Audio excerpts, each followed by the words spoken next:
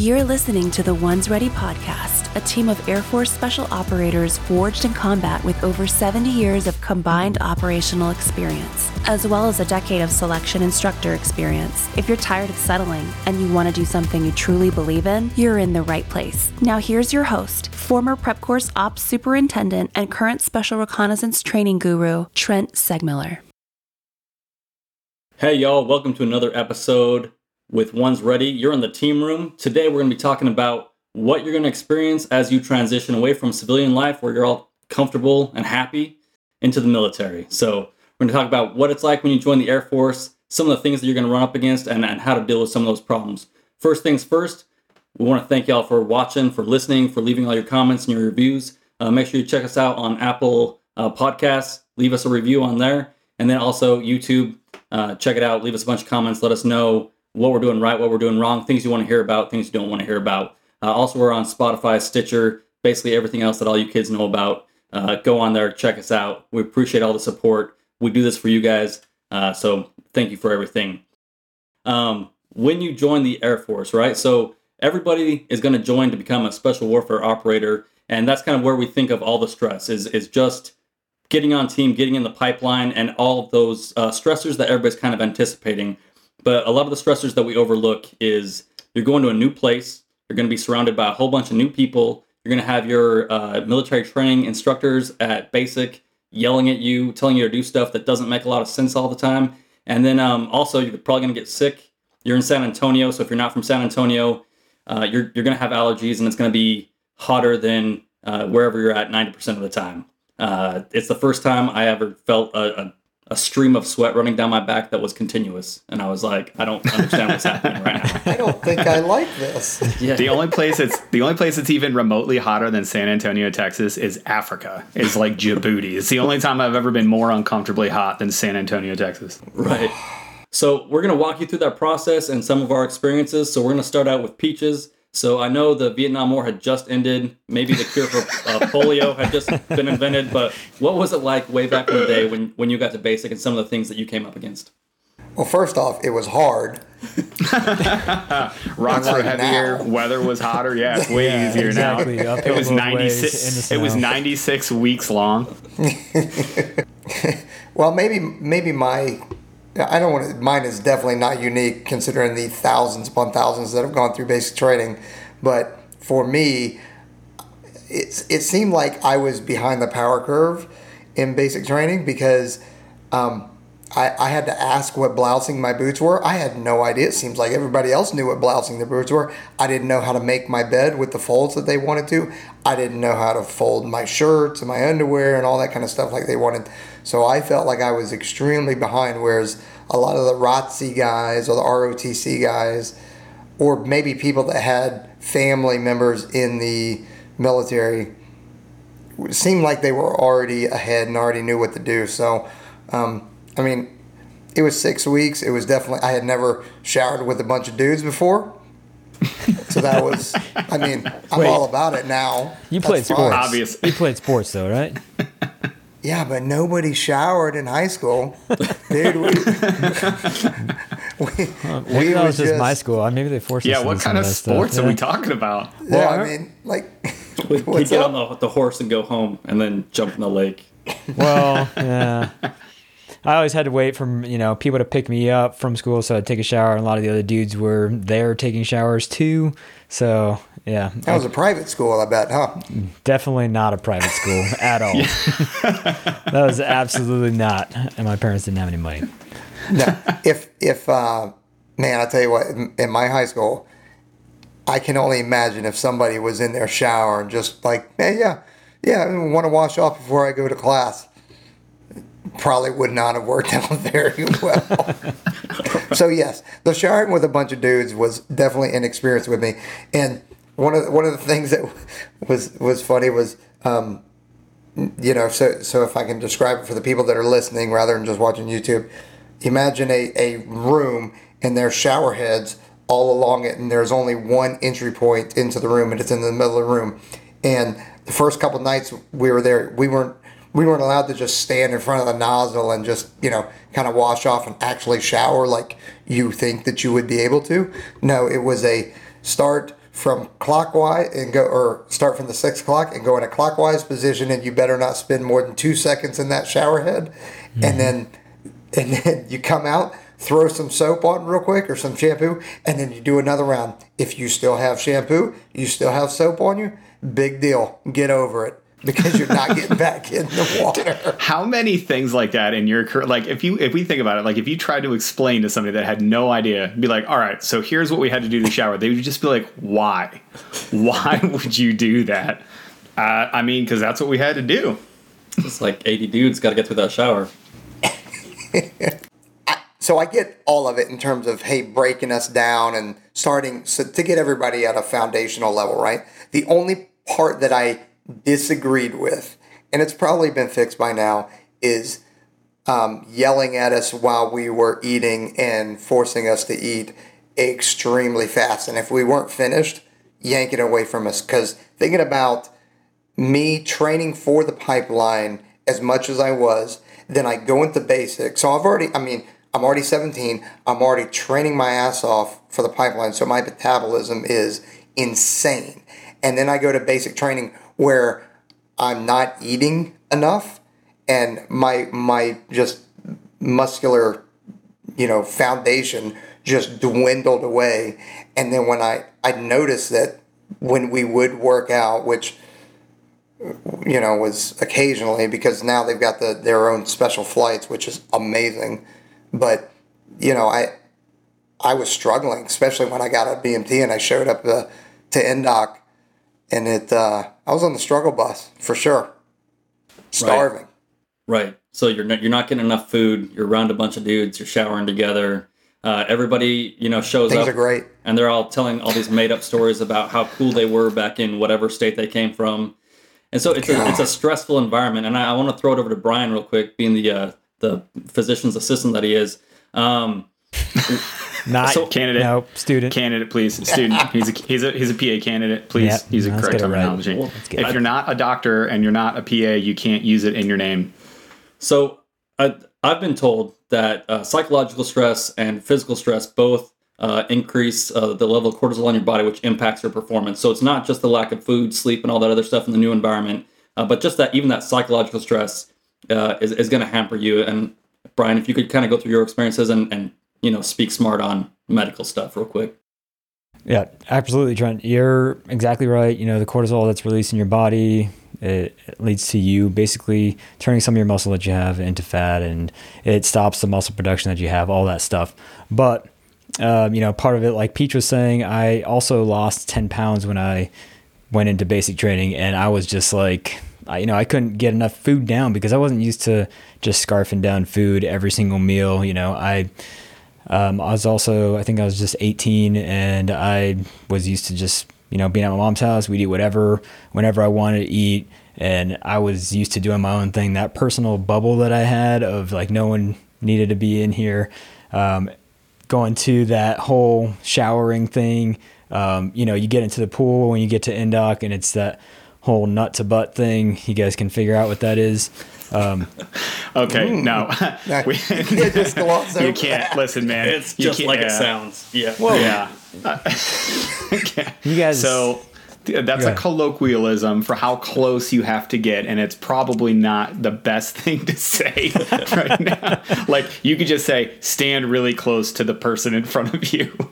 Oh, if we're already talking about nut to butt, then we gotta start talking about peeing.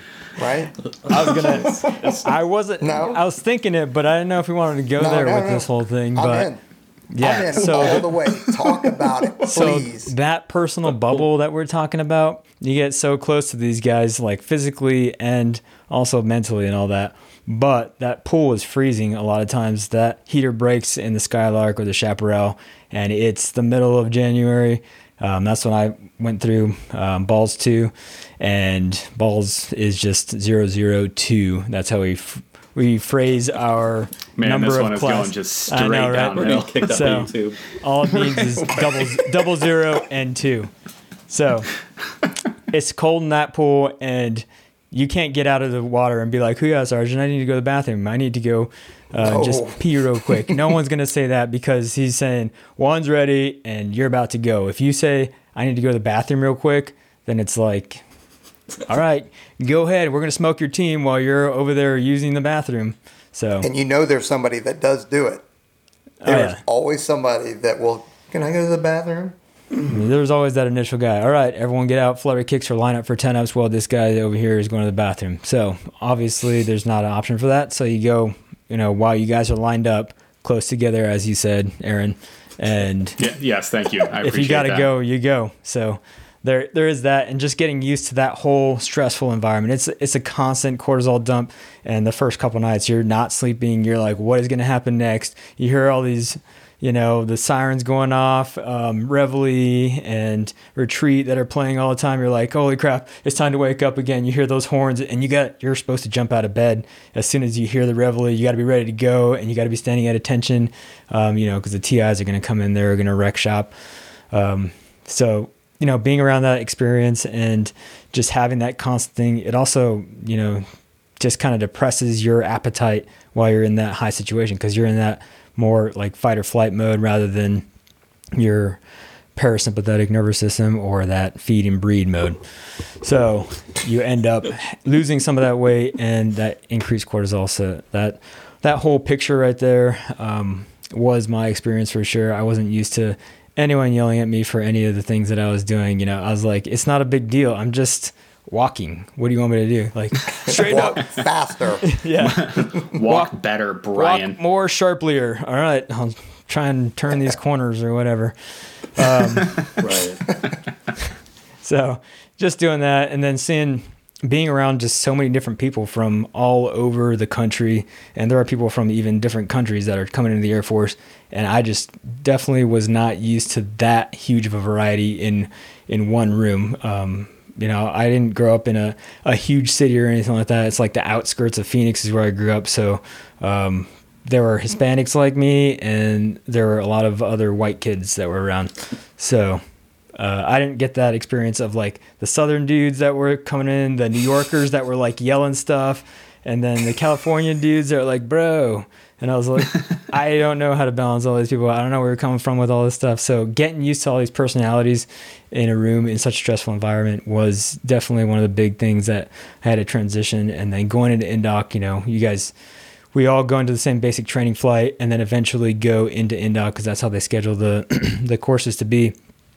Just getting to know these guys, it was really awesome to just see things like, just try stuff at the chow hall that I've never had a chicken cordon bleu until I joined the military. You never just and I bet they never look like a hamster. Those things are delicious, man. You throw some hamster. You throw some hamsters on the plate, you better forget about it, son. I'm locked in for about 4,000 calories. Exactly. Like all these things that I didn't experience until I went to the chow hall. All that wrapped up, it's a adventure, and that's what I was looking for when I joined the Air Force. So it was awesome. Yeah, it's like, what are grits? Whatever. Yeah, I didn't know that. But so Aaron, so that they bring you in, they cut your luscious locks, they give you a whole bunch of shots on both your arms. You graduate, they tell you you're an airman, you get to INDOC, right? Or you go wherever you're going. Like, I know you had goals when you came in and everything like that, but did you feel that decrease in output and kind of just share your overall experience and how you felt, some of the feelings you had? Yeah, I mean, for me, there was a lot of those things. First of all, my hair grew back almost immediately, so it really frustrated the barber. He would swipe one side of the head, and then it just sprouted up with more beautiful, thick head of hair. So just like the Santa Claus. It's exactly like the Santa Claus. Okay, that's a very, very random reference. That's a good one, though. That's a good reference. Thank goodness. At least it's not another Pitch Perfect reference. I can't believe it. So for me, it was just all of those things together are kind of like those, it kind of added to my stress, right? Like getting your hair cut short, having to wake up at a certain time, having to do certain things that you're like, listen, this is silly. Why are we showering like this? There's no reason for it. Why are we doing this? It was all of those things really that those were stressful to me just because I am such an independent person. Like I am who I am. I typically, at this point I'm too old to change. I just my personality is who my personality is, and having to realize hey, you cannot just resist everything. There are going to be things that you have to accept and you have to do. You're going to have to get this short haircut. You're going to have to go to NDOC, and you're going to have to stand up when an enlisted guy walks in the room and stand at attention until he tells you to recover, or, you know, do push-ups when you're told, a whole bunch of those different types of things. And you feel like your individuality has been being taken away from you a little bit, but it's all by design, both at basic training and at NDOC. It really is helping you to transition to be part of a larger team. Like those little lessons that they use there for everything. Hey, we all need to look like one another, and we all need to act like one another, and we all need to work as a cohesive unit. That's just basic sociological programming, right? That we found out through hundreds of years of military training, if not thousands of what works. So once you kind of look at it from that angle, like, yes, I cried when they cut my hair. I mean, it was terrible. It was a terrible night. Like, yeah, there were some times, there were some times I'm like, hey, this is really dumb. These things that we're doing, I don't agree with. And it's, why are you yelling at me? Like, just like Pete just said, why are you yelling at me while I'm eating? Why aren't you letting me just eat? Give me 10 minutes to eat a meal, man. Like, let me go PT or do whatever. But, looking back on it now, it's one of those things that worked. And, other than the initial shock of all of it at once, right? Because the second that you get off the bus, it's kind of game on, and you're just doing everything differently. Nothing that you are doing anymore is what you've been used to wherever you grew up. Even if you knew everything. And I didn't know, my dad was in the Army before he became a fireman, but he was he'd been out of the Army for a really long time. Like, we were not a military family at all. So me getting off that bus, I might as well have been brand new to it,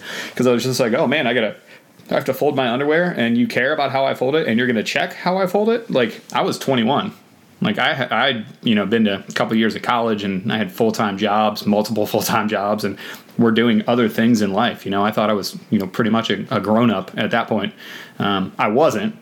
Put that one out there, but just kind of having all those things together, it definitely adds to the stress. And I'm not gonna blow anybody's hair back by saying this, but Air Force basic training is probably not the most intense basic training. It's probably not the most intense thing. But I'll tell you what, there were days that I was stressed. There were days that I was just like, crap, man, I don't feel like doing this, and I really had to concentrate on not playing the game, because I don't like that phrase, but I had to concentrate on, hey, this is for a reason. Get into it. Make sure that you're doing the right thing, because it's important. So, yeah, I would say I was actually a little disappointed. I thought I was joining the military, and I ended up in the Air Force.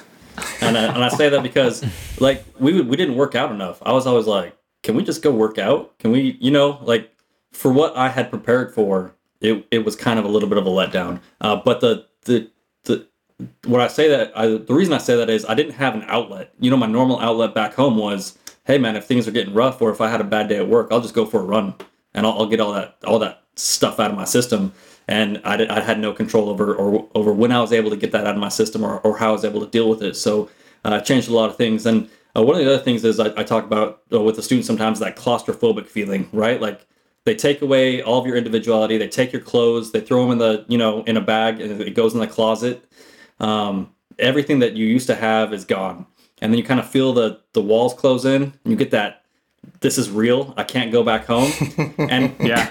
Oh, yeah. Yep. And for me, it was even worse once I got out of basic training, and you get a few more privileges back, and then you're able to call back home. And then you're like, I can see home, I can hear home, but I can't go home. And so it's kind of like a roller coaster in the beginning for me. So I wanted to throw it over to Brian real quick, and because in the beginning, I didn't feel like Airman Segmiller. I was still Trent from back home.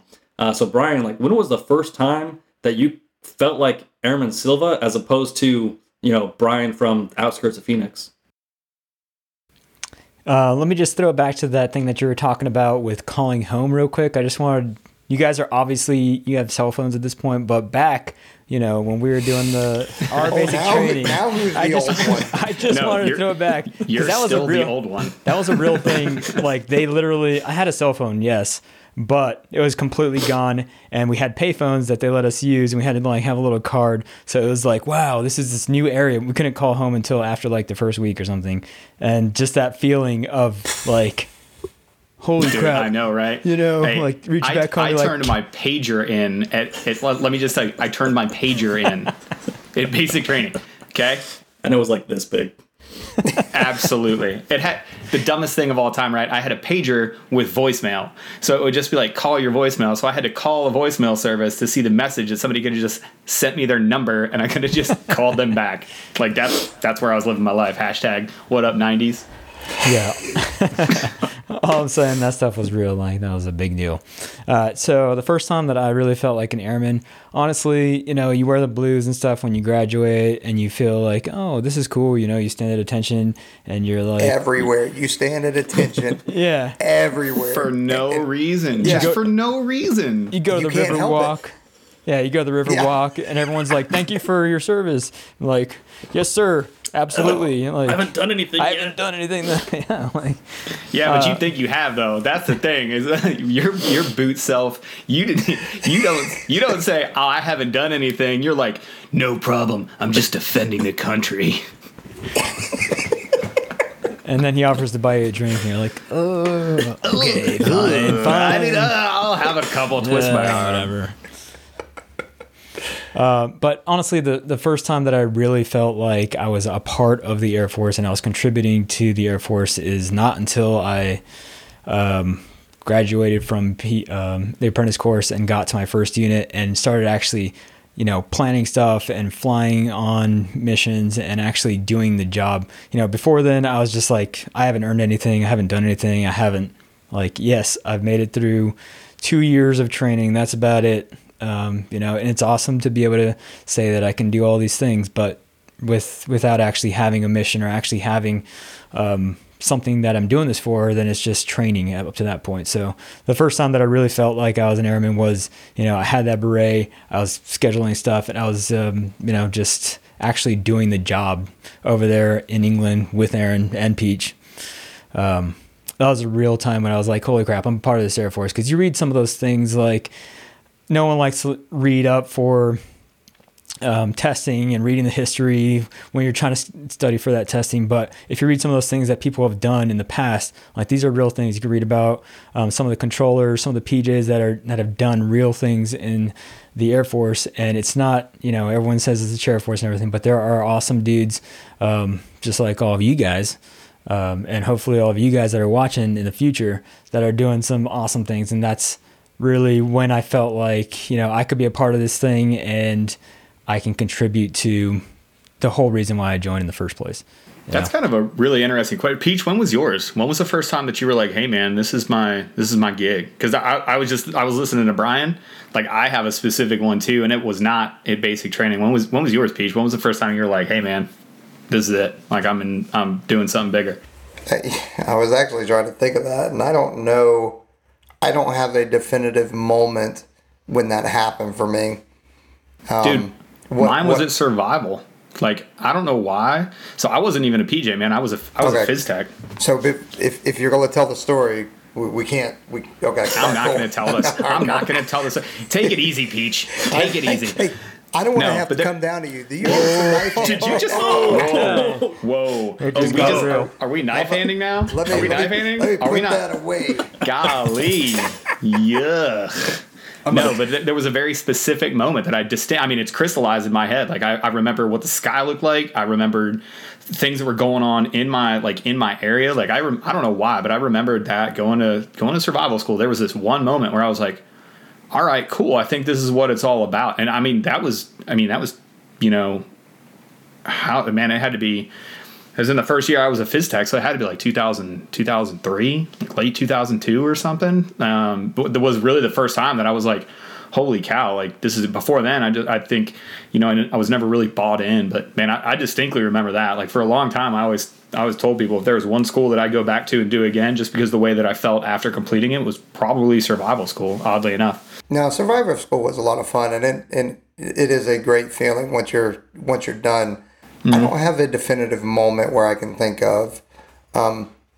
What's interesting for me, and maybe it's a little bit nostalgic, or I guess it wouldn't be nostalgic because it's still happening, but whenever I'm on, a C-17 or a C-130 and we're jocked up and we're going to jump, and I kind of look around and I'm like, around all the guys, I'm like, this is awesome. I'm about to go Yeah. jump with all these dudes that are all professionals. They'll all die for me, and I would die for them. And I need to appreciate every moment of this, because this moment is not going to last forever. And as cheesy or corny as that is, I think about that on almost every jump. Even if there's a jump that's a little bit hairy, it's like, I don't know, it's weird. And jumping's really the only time I feel like that. Like I don't feel it diving or fast roping or anything like that, but yeah, it's kind of weird. And I don't know what that feeling is.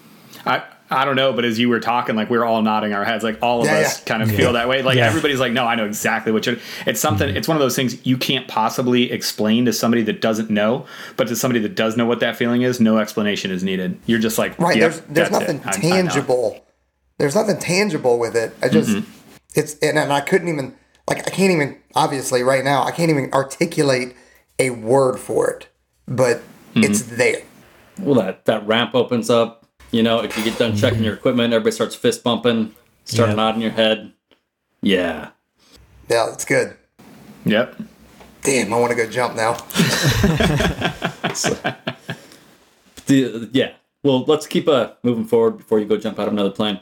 The next question's for Aaron. So for me, it was kind of weird going back home, and then kind of some of those feelings of regret. I guess the question is, was it weird going back home, and how many times until it wasn't weird or made it more weird? And did you ever have a moment where you were like, I wish I hadn't joined the Air Force. I just, maybe I want to go back home, or whatever else it was? Yeah. Well, it's a little bit different for me. For people that know my family, like I'm the oldest of 6. All 4 of us are active duty military. Right? On one side of the family, the Irish side of the family, there were 17 grandkids. 9 of us were boys. 8 of us served in the military. So my 4 boys did. Like my 3 younger brothers, I've got 2 helicopter pilot younger brothers in the Army, and then my other little brother, is an E8 in the Army. He does signals intelligence and some other stuff.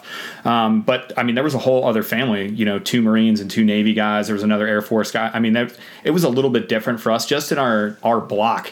So in the 2 blocks in my small Ohio hometown, there were like 9 people that joined the military. And if you looked even now, there's like 18 people from that small town in Ohio joined the military. That's all you did. You did 3 things. You did civil service in one form or another. You went to jail, or you moved away from those blocks. Like that's just what it was, right? But it was a little bit weird for me going home, because the people that were left, the people that weren't gone or weren't policemen or firemen or teachers or whatever, you had nothing in common with them anymore.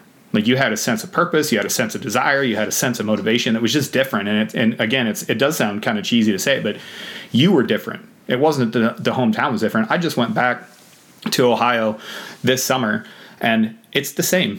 It's, some storefronts have cleaned up, some businesses have shut down, some new ones have opened up, and my little hometown has grown up. The people that I went to high school with are owning businesses now and making it, a little bit cooler, a little bit more hip. We have a brewery now. That's kind of cool, right? But I just don't really have a lot in common. I don't think I ever regretted joining the Air Force, just because it was so completely different. It was never one thing or another. Like, of course, there were things that I missed. I missed being as close to my parents and literally my whole extended family.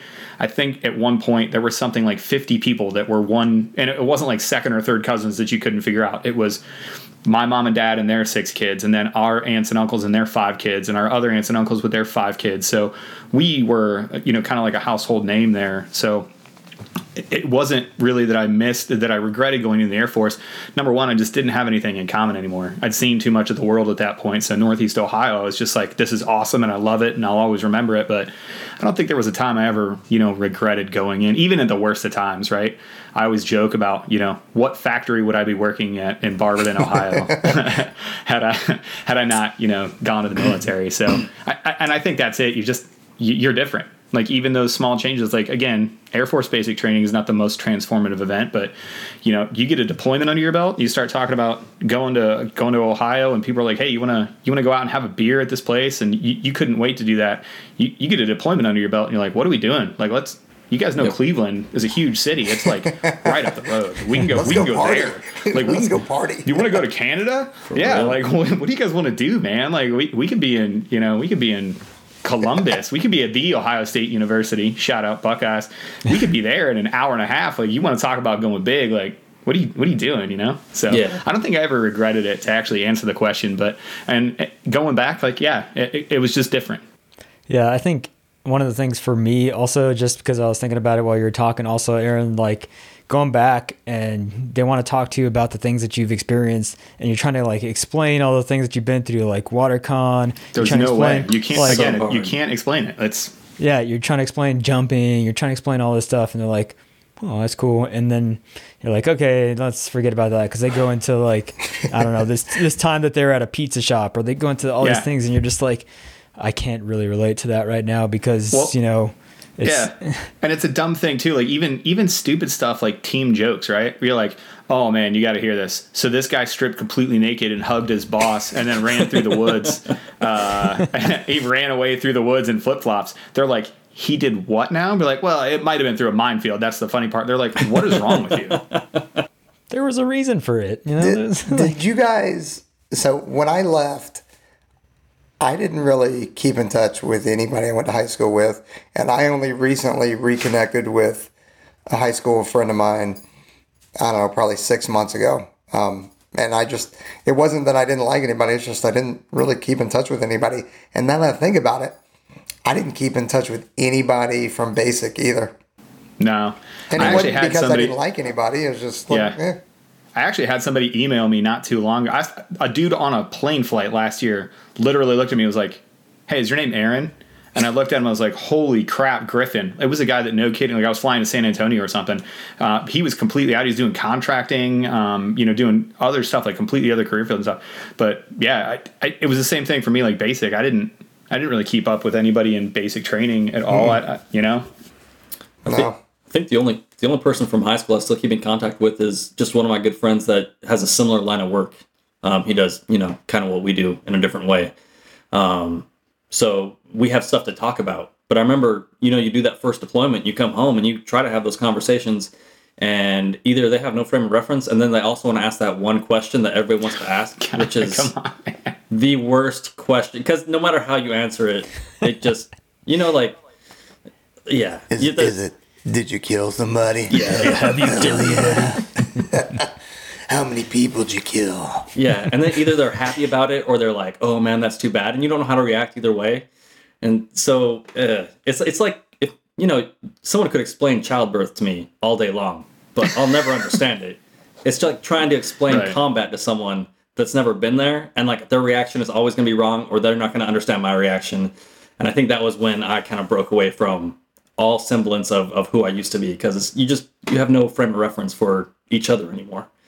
Yeah, and it's hard to explain too. Like, you always feel like that you never want to embellish what you did. You never want to lead anybody on to think that you did more than you did. Like all of those things, you always want to try to like toe that line. It's too hard. The only people that kind of from my hometown that I even really engage with all happen to be veterans as well, because you have that kind of common ground. There's one friend of mine that I've played fantasy football with, and he was my roommate before I left, so I've literally known him since I was probably 18 years old. One of my best friends in the world, but he's the only outlier. So yep.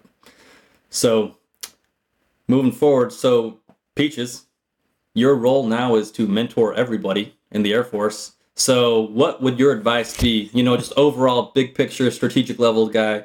I'm about to join the Air Force. I'm about to go through all this stuff. I'm still expected to maintain these standards. What would your overall advice be for that? Man, I tell you what's going to be really weird is if, Chief Wright tunes into this, which I highly doubt he would, believe me. But if there's any other E9s or Chiefs out there, they're going to be like, oh, let's see what this new guy has to say. One word, humility. I think stay humble, stay true to who you are. I mean, you are obviously going to change through experiences that you receive at basic training, whether you decide to go into the pipeline through, prep or ANS, or you decide to go to a completely other, career path.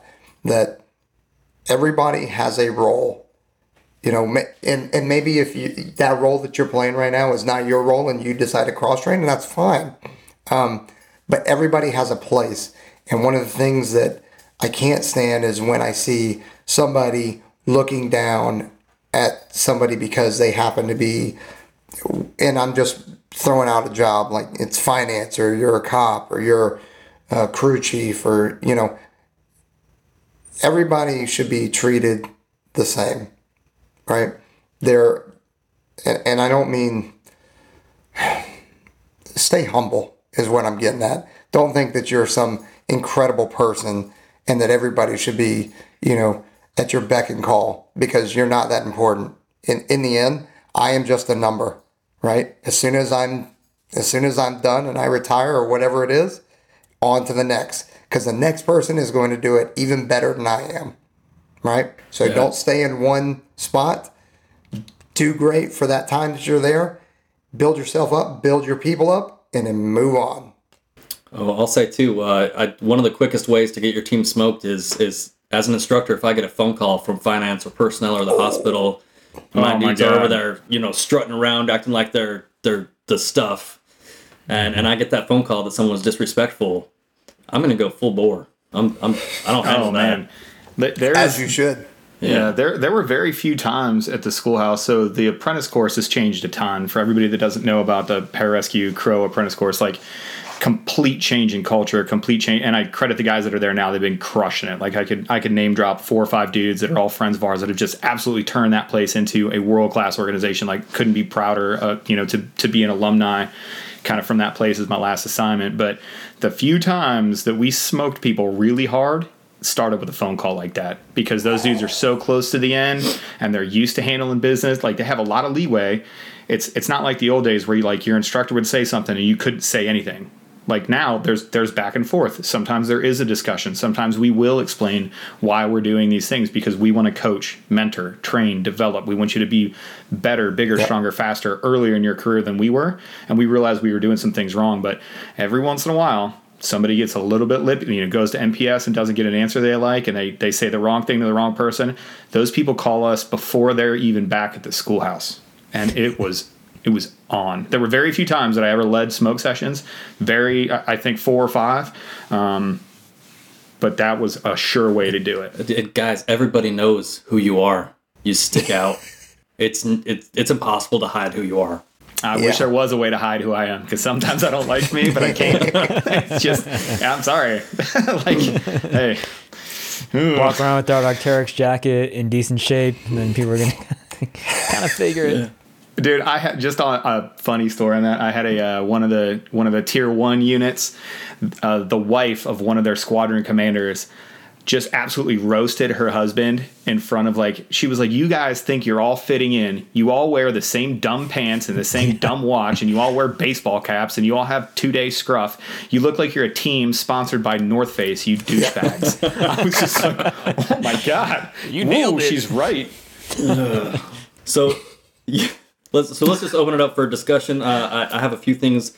Just so as you're getting into the Air Force, as you're moving through the process, your nutrition, calories, exercise, or lack thereof, what you need to be focused on, your 5-meter targets, and knowing versus not knowing what's coming. Maybe some quick tips from everybody on how they got through it all, and what you would tell some of those guys just about to join. Let's start with Brian. Brian? All right, so there are a lot of topics that you just threw out there: nutrition, exercise, all that stuff.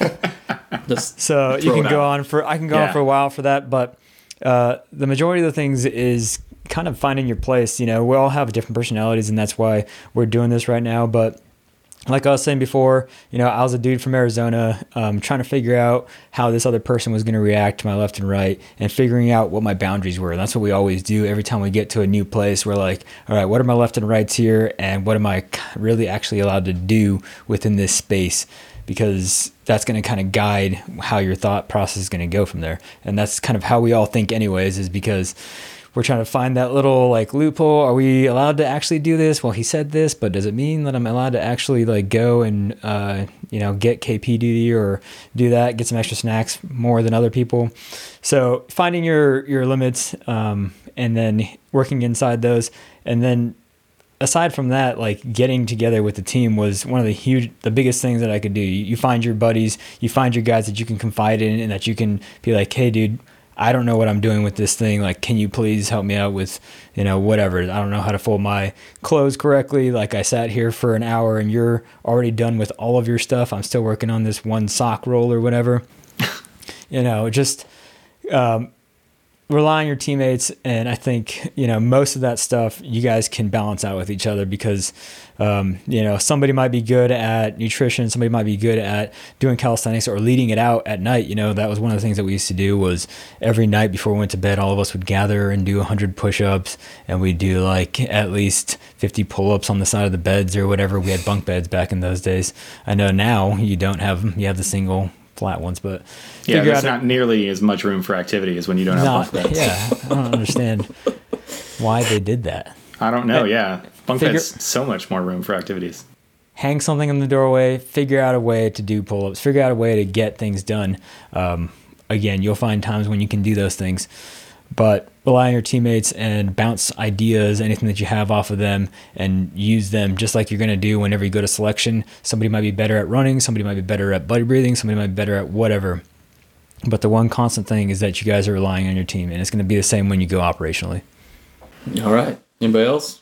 Yeah, I mean, it's the same sort of thing. Just figure out a routine, figure out what that looks like. And like Brian said, figure out your left and rights, figure out what you can do. There's a lot of space to do a lot of things, right?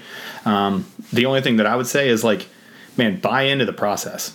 Like it seems like a new agey thing to say, but trust the process. The process is the process because it works, at least in some form or fashion. There's always things that you can do that'll be better, right? But just trust the process. If you're like, hey, we're going to wake up at this time and we're going to do this event, I tell people I kind of liken it to awards and decorations. Typically on our side of the fence, we do not like awards and decorations. We don't like writing reports. We don't like doing those things, right? However, we also say that it's not okay for us to embrace mediocrity in anything, right?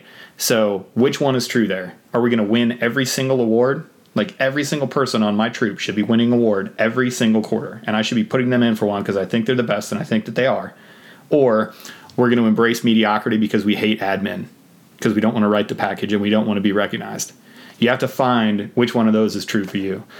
If you're going to really give this thing your all, if you're going to give it 100%, if you're going to burn the boats, if you're going to earn each breath, well, then that means you wake up at 5 a.m., you fold those hospital corners as well as you possibly can, you fold your underwear in the perfect square, and then you help your buddy because you learned how to do it faster, right? Like that's who we are as people. So don't fall into that trap of, oh, this is dumb, we're never going to do this again, whatever, blah. Man, that's what embracing mediocrity sounds like. That's like giving something a half-ass effort and not really following through. So don't fall into the, we can all complain with the best of them, right? Like if you get 10 PJs in a room and you give them one task, you'll get 60 different complaints. I promise you, right? Like we do that, right? Because we've honed it to a fine art, the art of bitching in the military, right? However, if you're really going to give it 100%, go give it 100%. Wake up, be that guy that finishes first. Be that guy that helps everybody else out because that's what you're going to do. Excellence is a habit. And I said that. I'm going to take that from Trent. It's no longer a Trent saying, it's a me saying. So excellence is a habit. Just be excellent all the time. Very wise words, Aaron. Thank you. I appreciate that. And as we look back on this, we're going to be like, hey, remember when Aaron told Trent to say excellence is a habit? That's brilliant. For me, I would just say lose the ego and don't be afraid to ask for help if you don't know how to blouse your boots or you don't know what that means or you don't know how to do it. I mean, ask. It sucks. And I was a high school student. I didn't know that it was okay not to know what something is. I just, hey, I know it all. I'm assumed that everybody knows it and everybody assumes I know it. But man, I wish I had sucked up my pride and been like, hey, I need some help. I don't understand this. How does this horse-drawn carriage move with no horses? I know. I can't figure it out. Well, I'm gonna wrap up with a story just to let you guys know how I got through it. So I'm a super nerd, and the way I got through basic. What? As an example, so in the chow hall back in the day, there was the instructors would sit near the door, and we called it the snake pit. And as you walked past, they could call you out and pull you over there and ask you questions about all these things that you're supposed to have memorized. And they never called me up. And so one day, so I took it upon myself to make sure everything in that book I had memorized. And I put a lot of time into it. I nerded out and I jumped right into the process. And I walked out of the chow hall one day with my buddy, who was a fellow nerd. And we were walking back to our bay. And we were kind of laughing about it. Like, we're never going to get called up there. Like, I'm prepared. Please call me up there. And we were kind of giggling like, young people do. And a TI walked around the corner and saw us kind of smoking and joking and laughing. And he stopped us, and did the thing. And, wait, show him, Peaches. Show him. Let me see it. Give me the... It's sharp. It's sharp. Oh. You guys want to see my long range knife hand too? Oh, nice. Yeah. Like that? Okay. That's stable. Yeah. Wow. You got supporting hand? It's right in No, there. we know what it is. Yeah, but the listeners may not. Jeez. Watch the YouTube. You listen and then you watch the YouTube. Yeah, watch You gotta do YouTube. both. Subscribe to make sure you know how to hit a long range knife hand via Chief. Just to make sure that people aren't stepping on my grass. That's the general grass. But the end of my story is the TI catches us, and we lock up, and he's like, well, what are you guys laughing about? And we're like, trainee signal reports. I was hoping I would get called up to the snake pit today because I memerized everything. And I'll never forget the look that this dude gave me. That TI looked at me and was like he didn't know how to process it. He just was like, just go, get back to the bay, go away. He didn't. But I put a smile on my face. You called your shot and it worked. I mean, because I knew it. What's he going to do? Question me on it or whatever else? I mean, he could have done whatever he wanted to do. But I jumped into that process. I decided that it's what I wanted to do. I memorized everything. And I was looking forward to that time that everybody else was dreading. And so that's how I got through that. So that's how just as a side note, if you do that at selection, then we're gonna call you. We're gonna call you on that. So there's different tools, and there's probably some things that you didn't know, and that's gonna end. I mean, hey, do so at your own peril. Yeah, not saying it's just extra training. That's all it is. Yeah, I was just being positive. It's just more opportunity to get better. Yeah, I'd give you a lot. There used to be a lot of guys that would do that, like in the beginning of, like we did Welcome to Indocs back in the day when I was doing this stuff. And every time there would be a guy that was like, "Oh, I love this stuff," and then week 2 they'd be gone. They'd be completely like deflated. They quit, the next morning, and they just completely burned out. So, But Brian, he quit after the event, though, right? He quit after, yeah. Yeah. That's what everybody does. They don't quit before it. Yeah, exactly. Or they don't quit if we can just get 2 people to quit, just 2 people, we'll stop whatever it is, and then they quit after everything's already done. Yeah, it's like we could have had donuts. At least if you're gonna quit, let the rest of the team have donuts. They told us we'd get pizza if we can get 2 quitters. So don't open your mouth unless you can actually back it up. And then still, once you actually make it into selection, you probably shouldn't open your mouth very often anyway. Unless you're asked a direct question by Cadre, and then you better open up your mouth and say something. And answer the question. Oh my God. Now that this isn't ism, but I'd be like, hey, what's 2 + 2? Like, it's not 5, but when I was growing up in the small underprivileged town that I grew up in, I had a hard time with math, but I overcome it, and that's why I'm like, just answer. It's 4. Just you know what? I'm sick of this. Drop. You know what? Just I hate me more than I hate you. I can't believe I thought I was going to get an answer to the question. Yeah, there's only 2 words that ruin a cone, and it's drop and why. Because if you ask them why, they short circuit. They don't have that next answer. So that is like, fantastic. I fed you the answer I thought you wanted. How much further is there to go? Much further. You say why one time, they go all glassy. And just like their face does the equivalent of rainbow wheel. All right. Unless we have anything else, I think we're going to wrap this up. I want to thank you all for listening. Go out there, YouTube, Apple Podcasts, leave reviews, leave comments. And to wrap it up, give you the recap and the last words of wisdom, we're going to send it over to Brian, the boss. Ooh. All right, guys, I appreciate you listening again to another podcast. One's Ready. So basically what we went over today, again, was transitioning to being an airman. You know, for a lot of us, we were talking about a lot of BMT stories, just our first experiences in the Air Force, you know, everything from getting our heads shaved, closing in on that personal space, taking those showers, and running through that whole gamut of things to nut to butt. Now you guys have a new word in your vocabulary that you can, you know, explain to other people. So, you know, with I can't believe that I ended up being the PC police for of all things. It's in the PC, recap. bro. You PC bro. Right. And then aside from that, you know, closing on your personal space, but that whole adrenaline rush that you're going to feel. And, you know, now with BMT the way that it is, you're also going to have some PJs that are going to come down and help you train. You're going to have nutritional experts that are going to help you along the way. They're really gearing you guys up. You're going to be in a flight that's going to have SW guys that are in it, that you're going to be through the pipeline. So really take advantage, like we were talking about, with relying on your team, being open with your team. If you need help with anything, don't be afraid to ask.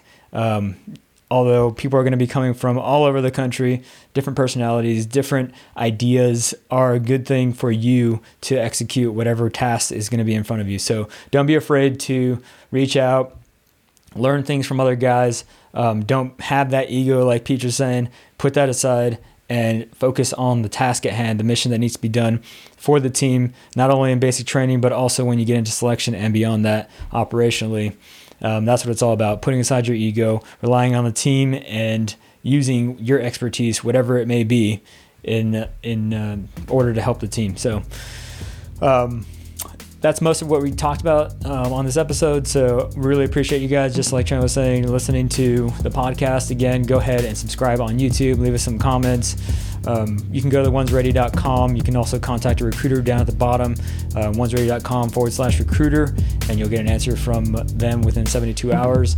Additionally, anything that we can do to further your guys' education, throw out stuff, we're always open to topics. We're always open to you guys sending us in, DMs on Instagram, and we'll always get back to you guys. So we appreciate you listening again. Please leave us a review on Apple Podcasts, and we'll see you guys next time. See you. Earn each breath. See ya.